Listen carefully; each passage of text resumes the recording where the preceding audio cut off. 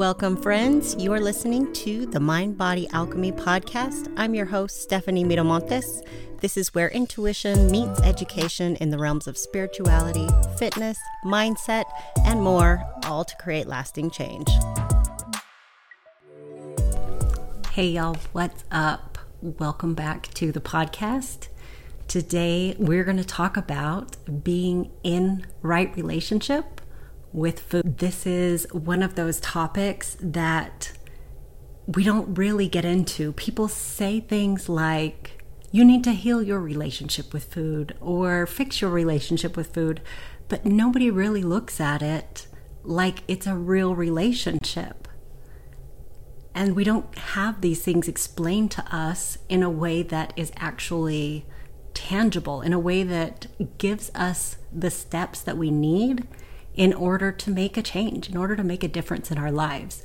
Most of us know that our relationship to food is messy, but the majority also know that we have no idea how to fix it or what the hell that even means. So I'm going to break some things down for you today, and I hope some of it sticks. I hope it resonates, and I would love to hear back from you on what sticks and what resonates. If you have ever found yourself struggling to reach your goals, struggling in your relationship to food, and uttering the words, I just love food too much, this is definitely the podcast episode for you. This has been used as a reason why people can't see success countless times. I can't tell you how many times I've heard it. I've even said it myself. But the truth is, if we love food, then food is not the problem at all. I want you to think about for just a moment what it feels like to be in love. What it feels like to be in a relationship with someone or something that you love. It might be easier for you to think of something simple like an inanimate object, maybe a sofa or a family heirloom. Or you can go a little bit deeper, which seems to be a little bit more impactful, like a child, a parent, or someone you're in an intimate relationship with, a spouse or a partner. When you're in a relationship of any kind, you expect that it'll be a two-way street. That means you give something and you get something. That doesn't mean it's always 50-50, right? That's not how relationships work. It's not reasonable to expect that everything will be perfectly in balance 100% of the time. But when things start to become imbalanced for a long time, that relationship starts to break down. It stops feeling good. It becomes a chore, and the pleasure starts to disappear from it.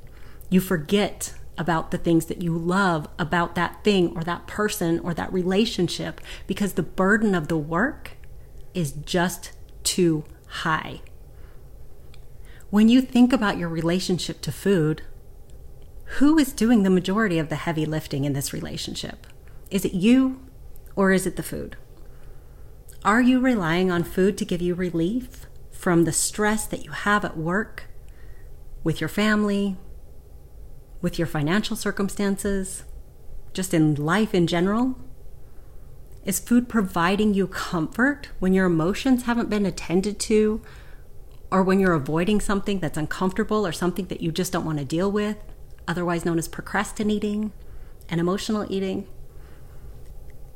Is your food being relied on to meet your needs outside of nourishment, energy, and pleasure at meal times? Meaning, are you actually enjoying your food during your meals? Are you eating in between meals? Are you eating mindlessly? Or are you meeting your needs for those things with intention? Of course, I am not here to tell you that you shouldn't enjoy your food. Quite the opposite, actually.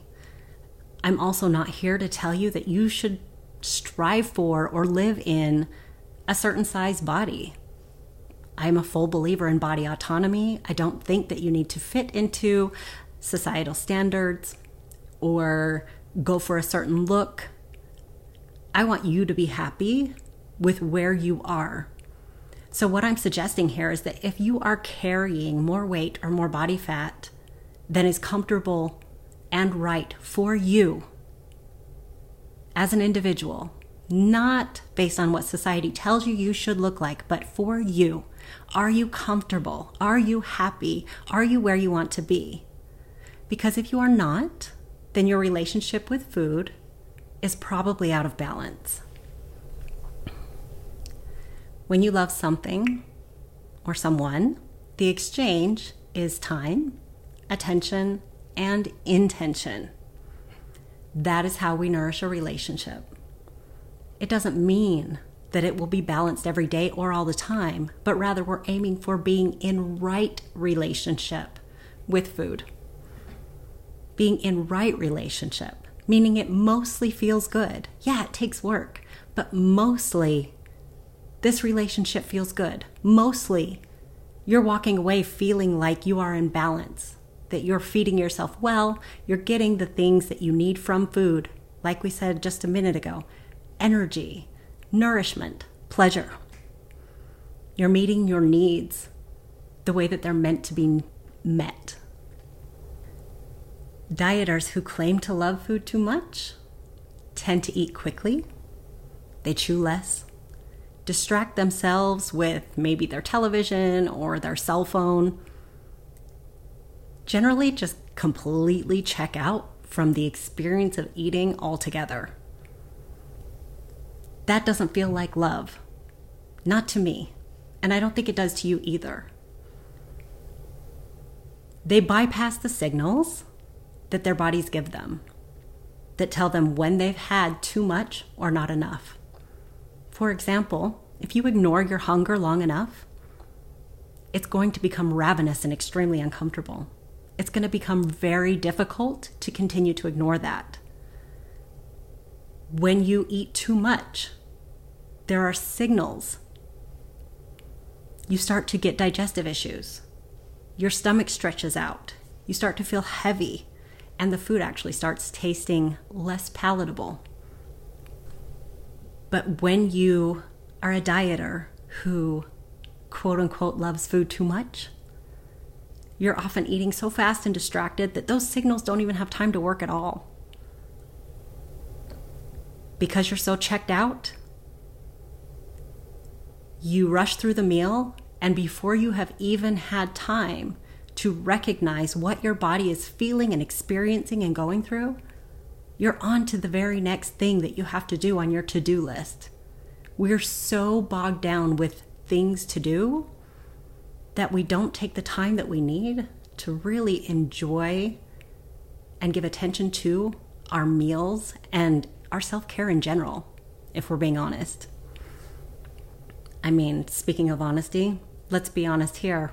If you love chocolate, would you be taking another bite before you finish the one that was in your mouth? Are you even really tasting it if you are shoving it in faster than you can chew it? What does it smell like? How does it feel in your mouth? How many bites does it take for the flavor to change and not taste as good anymore? Did you even know that that happens?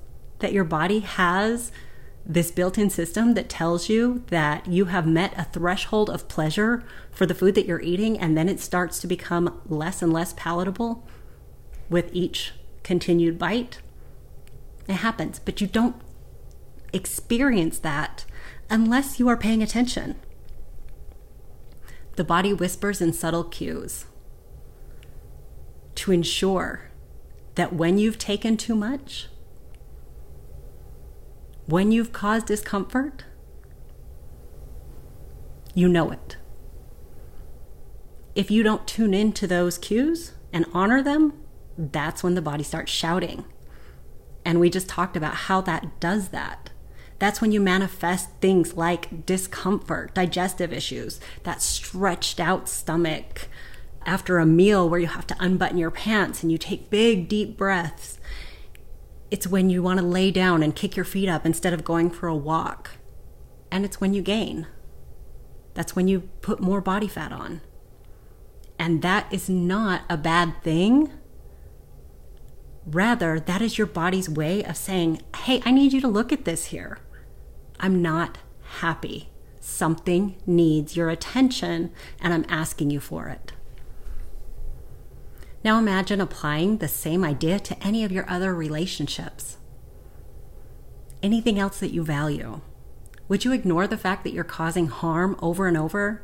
Would you stubbornly stick to the same behaviors that are detrimental to the relationship? And if you did, and the relationship fell apart, would you be surprised? Would you then say, well, I just loved them too much, so I drained them of all their gifts? Of course not. You wouldn't want them to run out of resources and overconsume them. You would want to make sure that they felt love and care from you, so that there was always that resource, that reservoir of energy for you to tap into, that feeling of love and care that comes back to you when you give. Being in a relationship is a two-way street. Your food is here to provide you pleasure, nourishment, safety, and energy. These are incredible gifts. It's one of the best parts of the human experience. In order to honor that, it requires our time, attention, and intention. What are you intending when you sit down for a meal? What are you intending when you put food in your mouth?